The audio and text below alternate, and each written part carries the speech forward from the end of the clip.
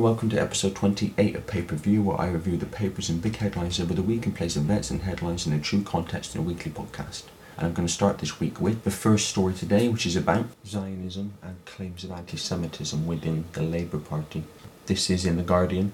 McDonnell-backed launch of anti-Zionist group accused of anti-Semitism. This is the Shadow Chancellor, John McDonnell. John McDonnell, a decade ago, praised the founding of a controversial anti-Zionist network which has been accused of anti-Semitism, saying it had given a voice to Jews who condemned Israel's ethnic cleansing of the Palestinians. Can't have that, can we?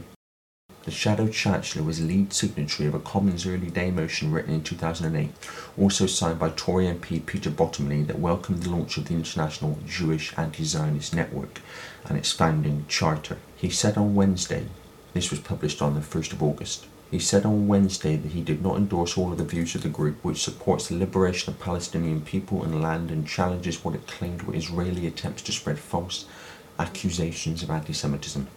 IJAN is regarded as a radical Jewish fringe group which is thought to have several hundred members in the UK and a couple of thousand internationally.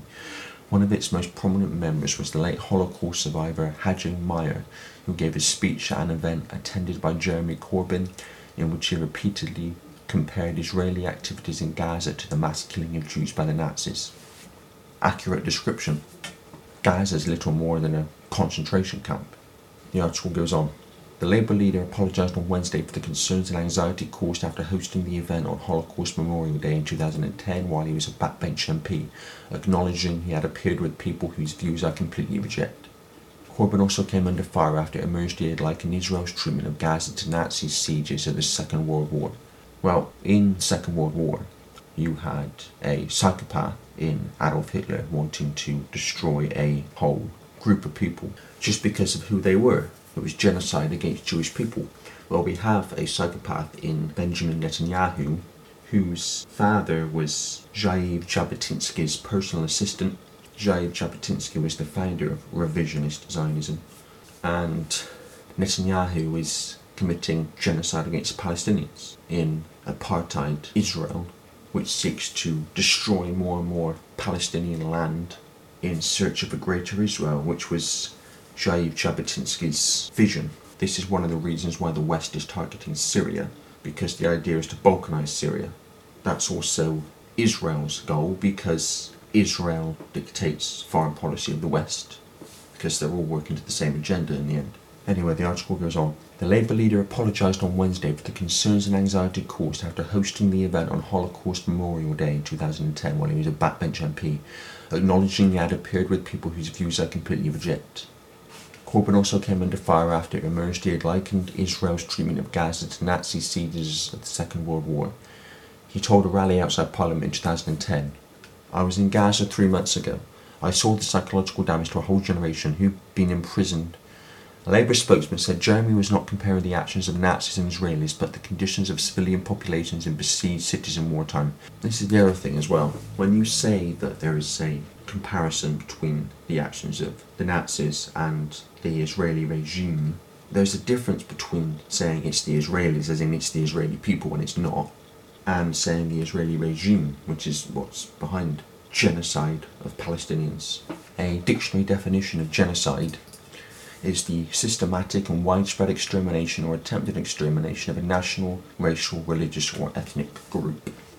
I wonder if that sums up what's happening in Palestine. The article goes on. McDonnell insisted he did not endorse all of IJAN's views after he admitted that the Labour Party had been shaken to the core by criticism of how it handled the anti-Semitism allegations which have engulfed the party. At the centre of these claims of anti-Semitism against the Labour Party is the Campaign Against Anti-Semitism, a Zionist group which goes around defaming people who are making legitimate comment and asking legitimate questions of Israel and its genocide of the Palestinians, and pointing out revisionist Zionism's role in global society and foreign policy. It targets them and defames them. That organisation is at the centre of the claims of anti-Semitism against the Labour Party. The article goes on. He has been at the forefront of attempts by the Labour leadership to defuse the crisis, and on Wednesday vowed the party would resolve it before its conference next month. None of us fail to appreciate the way this has upset people, including ourselves. It's shaken us to the core really, but we'll resolve it, we've got to, he said. Well, if what you're saying is true, what does it matter if it upsets people? The article goes on. But the Shadow Chancellor faced questions after it emerged that Aydin's charter suggested the Holocaust was being used by Israel to give it license to perpetrate other atrocities against the Palestinians, and claimed there was a history of Zionist collusion with repressive and violent regimes, including Nazi Germany. Absolutely there is a history of Zionist collusion with repressive and violent regimes, including Nazi Germany. That's a fact. The wording in MacDonald's motion specifically welcomed the Charter, which critics said breached the International Holocaust Remembrance Alliance definition of anti-Semitism twice, while also suggesting the Nazi Holocaust was unexceptional. A Labour Party spokesperson said John was welcoming the creation of an organisation that represented an important strand of radical Jewish political campaign. Of course, he didn't and doesn't endorse all of the language and views expressed in the Charter. On Wednesday, Momentum, which is a British political organisation, founded a month after Jeremy Corbyn's successful campaign for the Labour Party leadership. Momentum dropped Peter Wilsman from its slate for the elections to Labour's ruling body after he suggested Jewish Trump fanatics were behind accusations of anti-Semitism in the party's ranks. The National Coordinating Group of the pro-Corbyn pressure group said the activists' remarks were deeply insensitive and inappropriate and had angered many in the Jewish community. Our movement is more than 500,000 strong, and we must hold those who represent us to an even higher standard than ordinary Labour Party members, the spokesman said. Momentum had been under growing pressure to remove Wilsman from its JC9 slate for re-election after he was recorded at a National Executive Committee meeting earlier this month, in which he said some were making up duff information about anti-Semitism within the party. His decision now puts the Labour leadership under pressure to reconsider disciplinary action against the party activist or even suspend him from the NEC. Angela Smith, Labour's shadow leader in the Lords, has become the most senior party figure so far to call on Wilsman to consider his position on the NEC. Jewish groups criticised the Aydin's founding charter. A spokesman for the Community Security Trust, a charity that protects British Jews from anti-Semitism and related threats, said it is extraordinary but deeply meaningful that senior Labour figures back such a tiny extremist group of anti-Zionist Jews. This fringe of a fringe uses the word Zionism in terms of conspiratorial global power, and unable to actually deny the Holocaust, instead tries desperately to use it to somehow attack Zionism and Israel. This is exactly the kind of thing that explains why Labour is in its current anti-Semitism fiasco.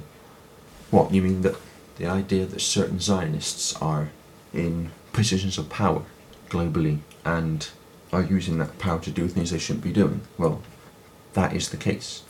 It's called revisionist Zionism. The article goes on. Ira Kaplan, the chair of the Jewish Labour movement, said anti-Semitism is something which we need to drive out of the Labour Party at all levels.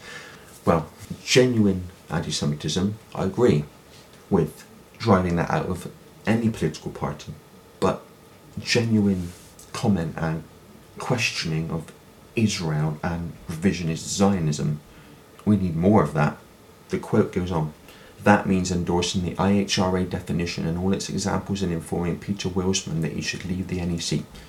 Both of these are in the gift of the Labour Party. They can do this now and I call on them to do so. If they do that, then we will then start to be in a position to say to the British public that anti-Semitism, contemporary or in the past, is starting to be dealt with properly by the Labour Party. The Guardian has approached the IJAN for comment. Well, the Rothschilds, who are ultimately behind revisionist Zionism, don't give a crap about Jewish people, just like they don't give a crap about humanity in general. But revisionist Zionism is not about Jewish people. It's about using the cover that it is about Jewish people to stop legitimate questioning and criticism by labelling people racist if they make legitimate comment or ask legitimate questions of Israel and revisionist Zionism. This is the IHRA definition of anti-Semitism, which the Labour Party has, at least thus far, refused to adopt. And as I go through it, you'll see why. In the spirit of the Stockholm Declaration that states, with humanity still scarred by anti-Semitism and xenophobia, the international community shares a solemn responsibility to fight those evils. Genuine anti-Semitism and xenophobia I agree with. It goes on. The Committee on Anti-Semitism and Holocaust Denial called the IHRA plenary in Budapest 2015 to adopt the following working definition of anti-Semitism. On 26th of May 2016, the plenary in Bucharest decided to adopt the following non-legally binding working definition of anti-Semitism. Non-legally binding at the moment, this is the definition. Anti-Semitism is a certain perception of Jews which may be expressed as hatred towards Jews. Rhetorical and physical manifestations of anti-Semitism are directed towards Jewish and non-Jewish individuals and or their property, toward Jewish community institutions and religious facilities. Hatred towards Jews is ludicrous. It goes on. To guide IHRA in its work, the following examples may serve as illustrations. Manifestations might include the targeting of the State of Israel, conceived as a Jewish collectivity. However, criticism of Israel, similar to that levelled against any other country, cannot be regarded as anti-Semitic. Yet, although unofficially that's the idea. It goes on. Anti-Semitism frequently charges Jews with conspiring to harm humanity. Revisionist Zionists want to harm humanity. And it is often used to blame Jews for why things go wrong. It is expressed in speech, writing, visual forms and action. Well, a singer-songwriter, Alison Shablum, was accused of being anti-Semitic because of what she said in music she recorded. So even music now. It is expressed in speech, writing, visual forms and action, and employs sinister stereotypes and negative character traits. Contemporary examples of anti-Semitism in public life, the media, schools, the workplace, and in the religious sphere could, taken into account the overall context, include but are not limited to calling for, aiding or justifying the killing or harming of Jews in the name of a radical ideology or an extremist view of religion. Well, that is one that I agree with. That should be in this definition as an example of anti-Semitism, because that is grotesque and ludicrous. Making mendacious, dehumanising, demonising or stereotypical allegations about Jews, again, I agree with that. That should be in the definition. As such, or the power of Jews is collective, such as, especially but not exclusively, the myth about a world Jewish conspiracy or of Jews controlling the media, economy, government or other societal institutions. Revisionist Zionists control the media, economy, government and other societal institutions, not least the global banking system, not least the Rothschilds. Accusing Jews as a people of being responsible for real or imagined wrongdoing committed by a single Jewish person or group, or even for acts committed by non-Jews. Well, so are we saying then that a single Jewish person or a group of Jewish people have never been responsible for wrongdoing? Of course they have. Denying the facts, scope, mechanisms, e.g. gas chambers, or intentionality of the genocide of the Jewish people at the hands of National Socialist Germany and its supporters and accomplices during World War II, the Holocaust. Now, I'm not saying the Holocaust didn't happen. Were Jews treated appallingly in the Second World War? Yes. But the point is this. Is there any other historical event that questioning, in terms of the official version, is met with such a backlash? And in some countries it's a jailable offence. Is there any other historical event that applies to? So why should it apply to the Holocaust? The idea that you can be jailed or you can receive a backlash or be labelled racist for questioning a historical event in terms of the official version of how it happened, or even whether it happened, is ridiculous. Accusing Jewish citizens of being more loyal to Israel or to the alleged priorities of Jews worldwide than to the interests of their own nations. So, are we saying there are not Jewish citizens who are not more loyal to Israel or to the alleged priorities of Jews worldwide than to the interests of their own nations? Are we saying that never happens? Nobody in the whole world? Ever? Denying the Jewish people their right to self-determination, e.g. by claiming that the existence of a state of Israel is a racist endeavour.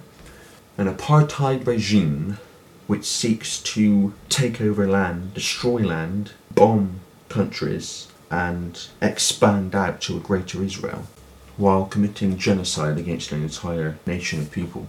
That's not a racist endeavour. Not according to this, it's not.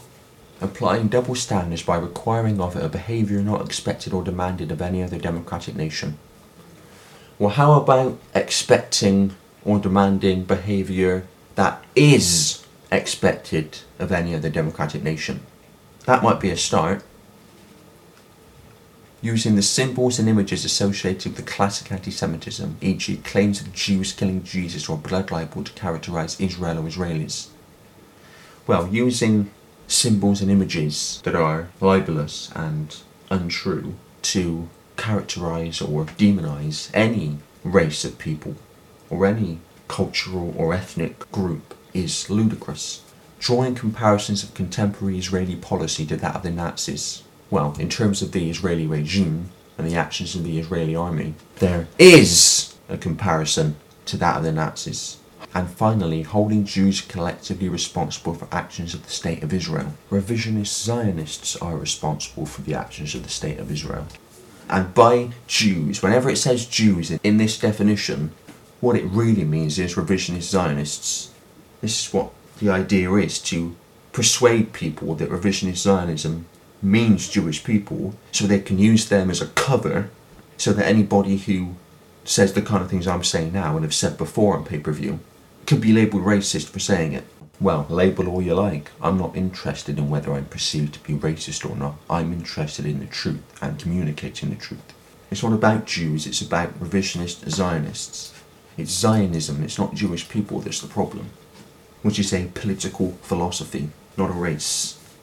And the fact that you can be targeted and labelled racist in the way that people are for questioning and making legitimate comment about a political philosophy shows you just how ludicrous the whole situation is.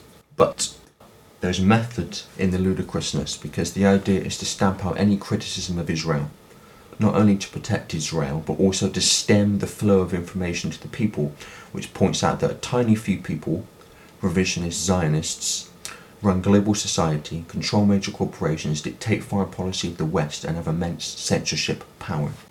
And that's why we need to forget about concern of being labelled racist, because it's not actually racism anyway, it's just pointing out facts, and communicate what revisionist Zionism is responsible for. Yes, for the Palestinian people and others that revisionist Zionism is responsible for treating in the grotesque way that it does, but also because they know that once people see that, a whole different perspective of the world will fall into place.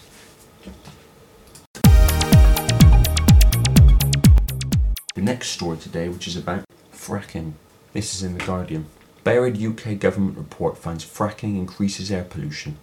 A UK government report concluding that shale gas extraction increases air pollution was left unpublished for 3 years and only released 4 days after ministers approved fracking in Lancashire has emerged. The report, written by the government's air quality expert group, was given to ministers in 2015 but was published quietly on the 27th of July. Fracking firm Cuadrilla was given the first permit under a new regulatory regime on 24th of July, the final day of the parliamentary year. The Labour Shadow Environment Secretary Sue Hayman said the decision to grant a licence to Cuadrilla must urgently be reconsidered. An earlier government report concluding that fracking could cause nearby house prices to fall by up to 7% was also delayed until after an important planning decision. There's a pattern emerging, with environmentally unfriendly government announcements being scheduled to preempt worrying reports by experts, Hayman said. The decision on Heathrow's third runway was also taken days before the Committee on Climate Change reported on the danger of CO2 emissions. A Labour government would ban fracking. The report estimated that fracking industry of 400 wells would increase national emissions of pollution, with nitrogen dioxide rising 1 to 4% and volatile organic compounds 1 to 3%. But it warned impacts on local and regional air quality have the potential to be substantially higher than the national level impacts, as extraction activities are likely to be highly clustered.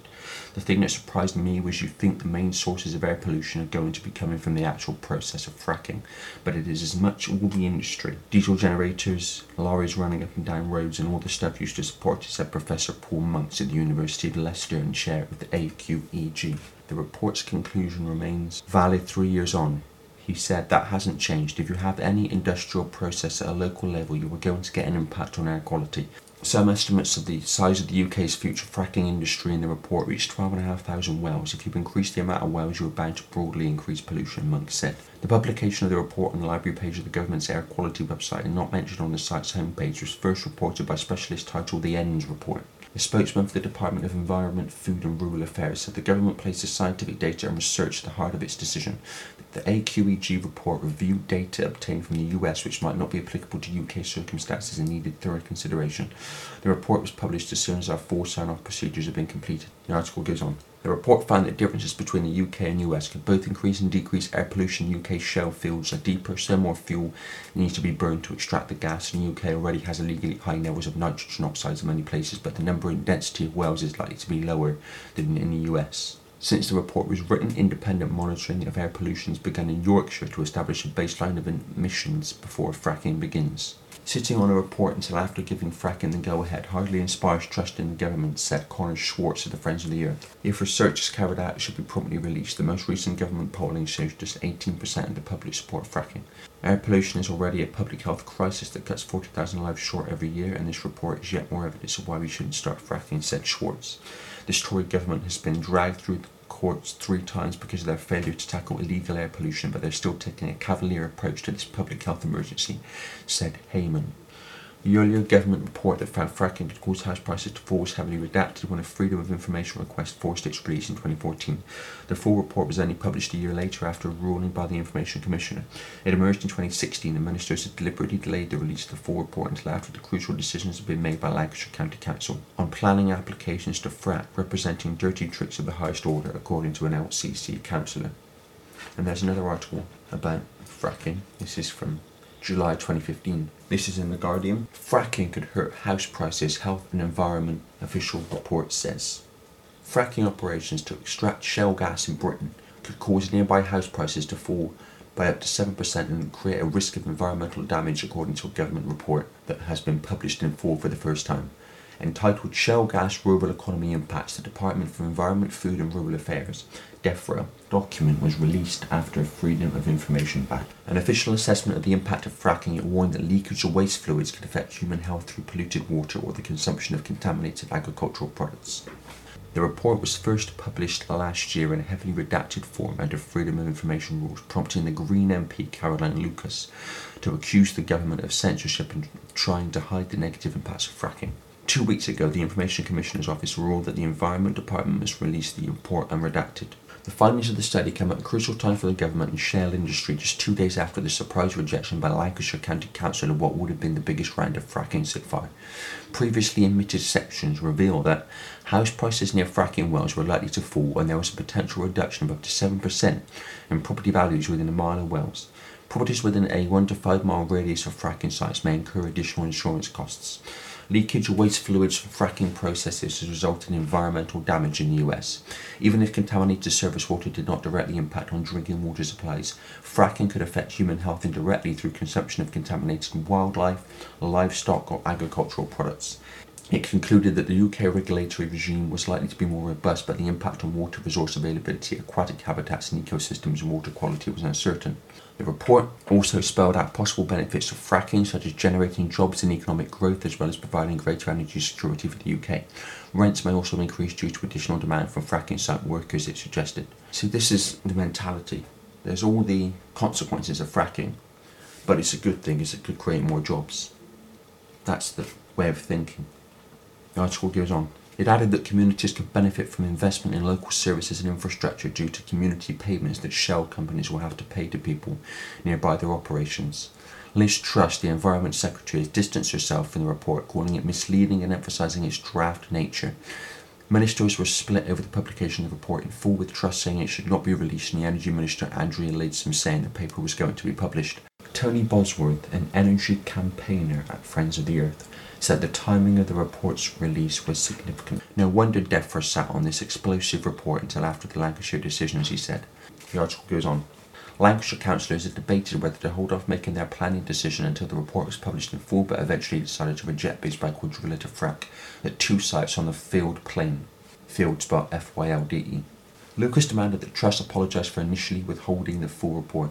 The government has conducted itself appallingly in holding back this crucial evidence. The Environment Secretary should now offer a full apology to communities facing the threat of fracking and guarantee that such deceitful behaviour won't happen again in the future, she said. The article goes on. The main industry body, UK Onshore Oil and Gas, dismissed the report as being in danger of extrapolating the experiences of other jurisdictions that have different regulation, planning regimes and geologies. Ken Cronin, Chief Executive of UK OOG, said, "It is a shame that this report has become such a cause célèbre, as it is merely a review of literature and brings nothing new to the debate or any new information in a UK context." A DEFRA spokesman said this document was drawn up as a draft internal discussion paper. It is not analytically robust, has not been peer-reviewed and remains incomplete.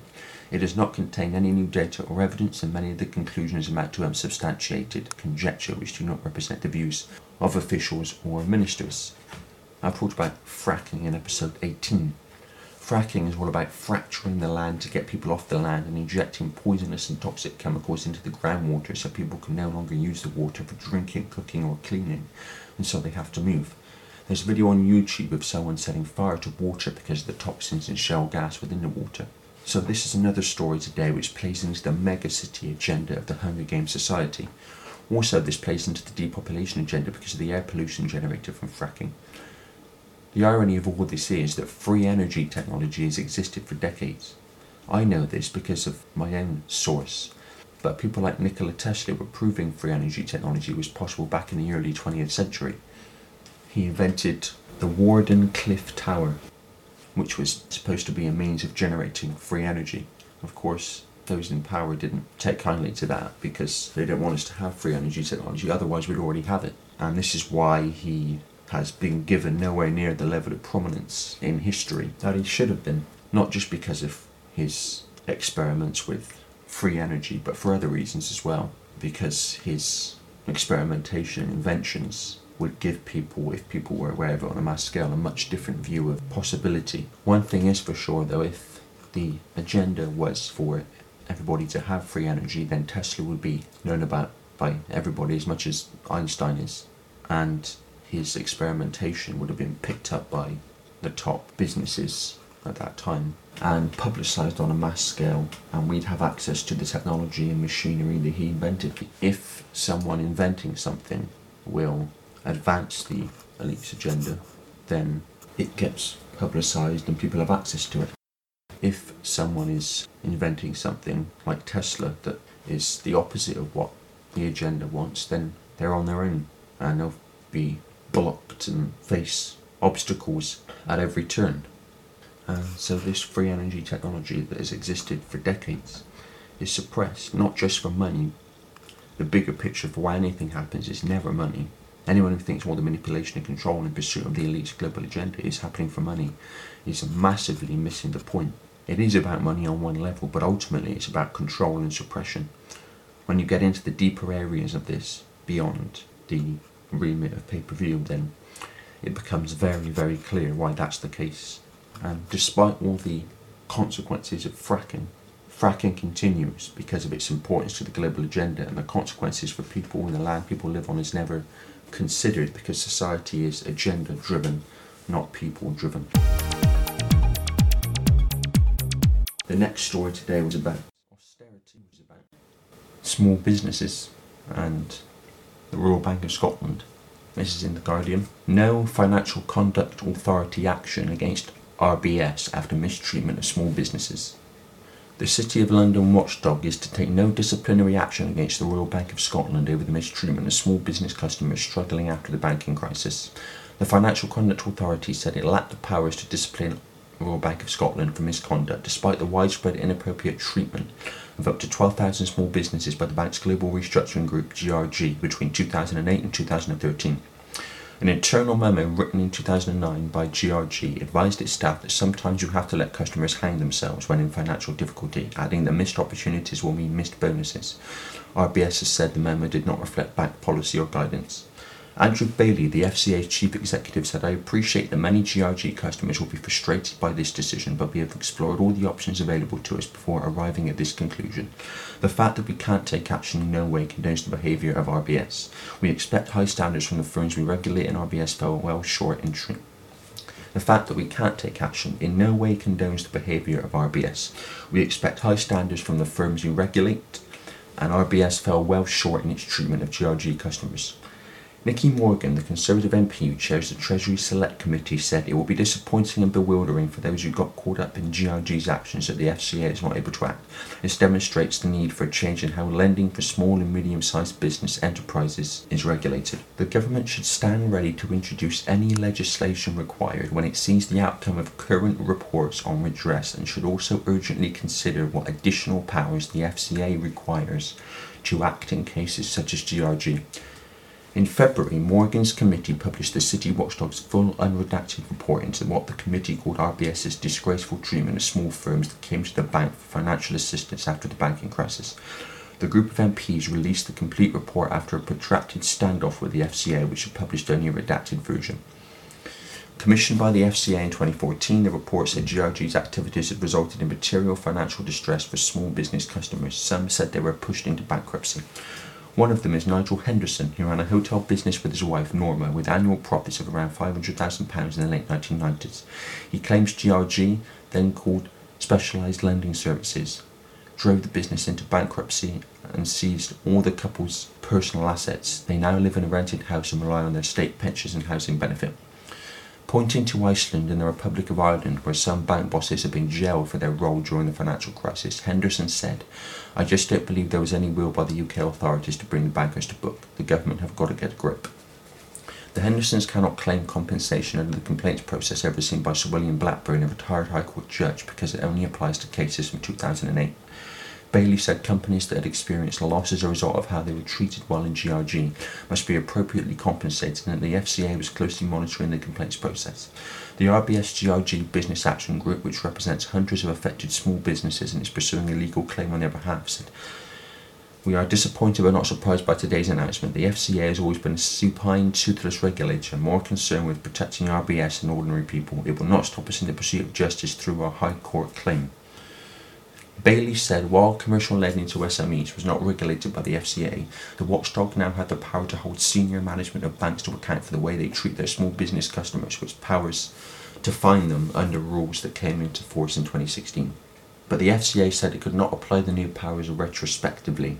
It also said it found no evidence of dishonesty or lack of integrity and argued that it could not bring a successful case for lack of competence against senior management. Bailey said, "It is important to recognise that the business of GRG was largely unregulated, and the FCA's powers to take action in such circumstances, even where the mistreatment of customers has been identified and accepted, are very limited. Taking action was therefore always going to be difficult and challenging, but after carefully considering all the evidence, we have concluded that our powers to discipline for misconduct do not apply, and that an action in relation to senior management for lack of fitness and propriety would not have reasonable prospects of success."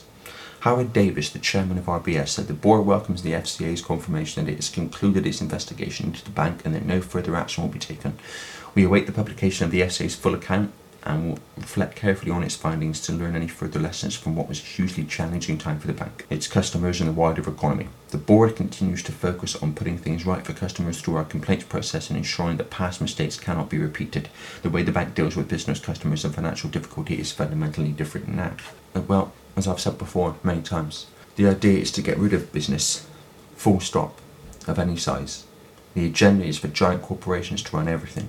This is why we're hearing talk about privatisation, in other words, corporatisation, of the NHS, law enforcement, rail travel. In fact, they've already taken massive steps towards rail travel corporatisation. These are Orwell's ministries from 1984. This is why we're seeing increasing red tape and regulations being foisted upon business, especially small businesses, one of which is climate change regulation, energy-saving commitments to save the planet from something not caused by humans, but by something off-planet that we call the sun. I talk about this in episode 18. This story fundamentally connects into the previous story today because the agenda is for everyone to be in poverty, with their only chance of survival being a job they're assigned to do by the state. The agenda is to break up countries into mega regions, mega cities, and whichever one you live in will dictate what job you do for the meagre amount you'll get paid to do it.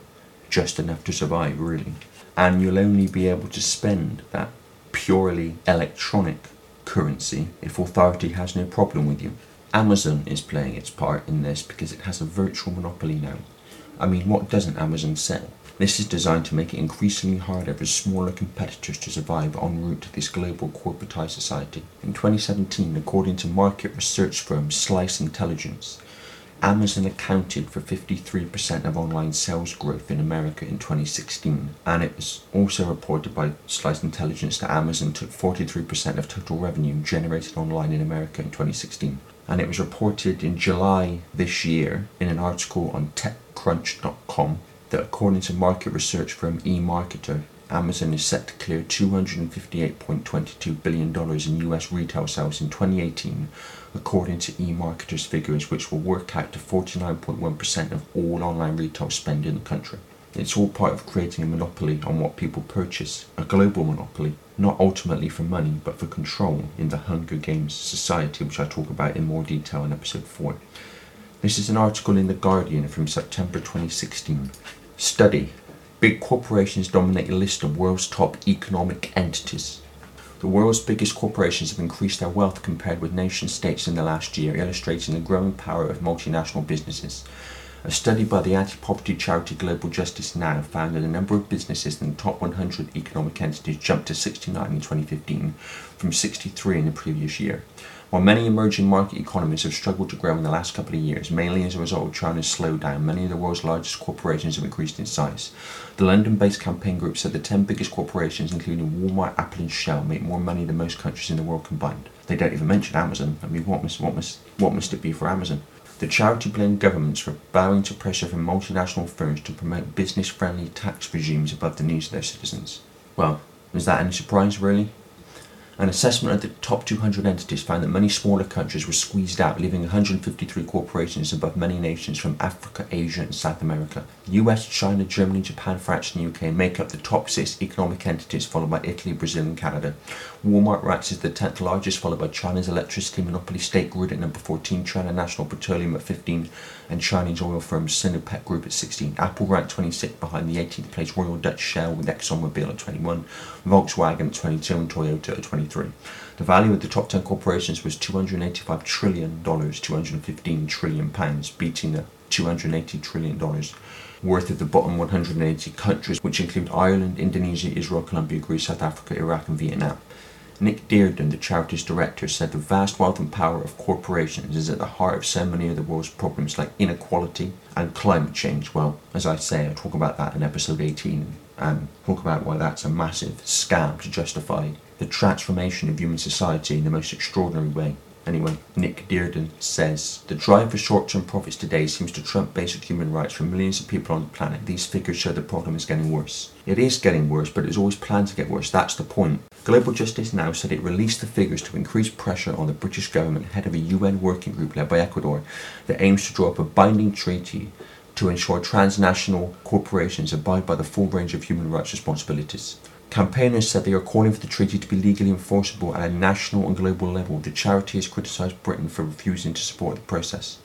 Dearden said the UK government has facilitated this rise in corporate power through tax structures, trade deals and even aid programmes to help big business. Their wholehearted support for the US-EU trade deal TTIP is just the latest example of government help to big business. Disgracefully, it also routinely opposes the call of developing countries to hold corporations to account for their human rights impacts in the UN. Well, TTIP is a trade and investment partnership out of America and the European Union that is designed to, among other things, allow corporations to take governments to court if those governments or that government have laws that the corporation feels could affect profits. So, corporations dominating the list of world's top economic entities, that's the plan, that's where it's designed to go. So in the end, we're looking at an ongoing multi-generational agenda driving the direction of the world and society, because society is agenda-driven, not people-driven. And this is why I do pay-per-view. That's the news, that's the context and connections, that's pay-per-view. More to come next week. Until then, goodbye.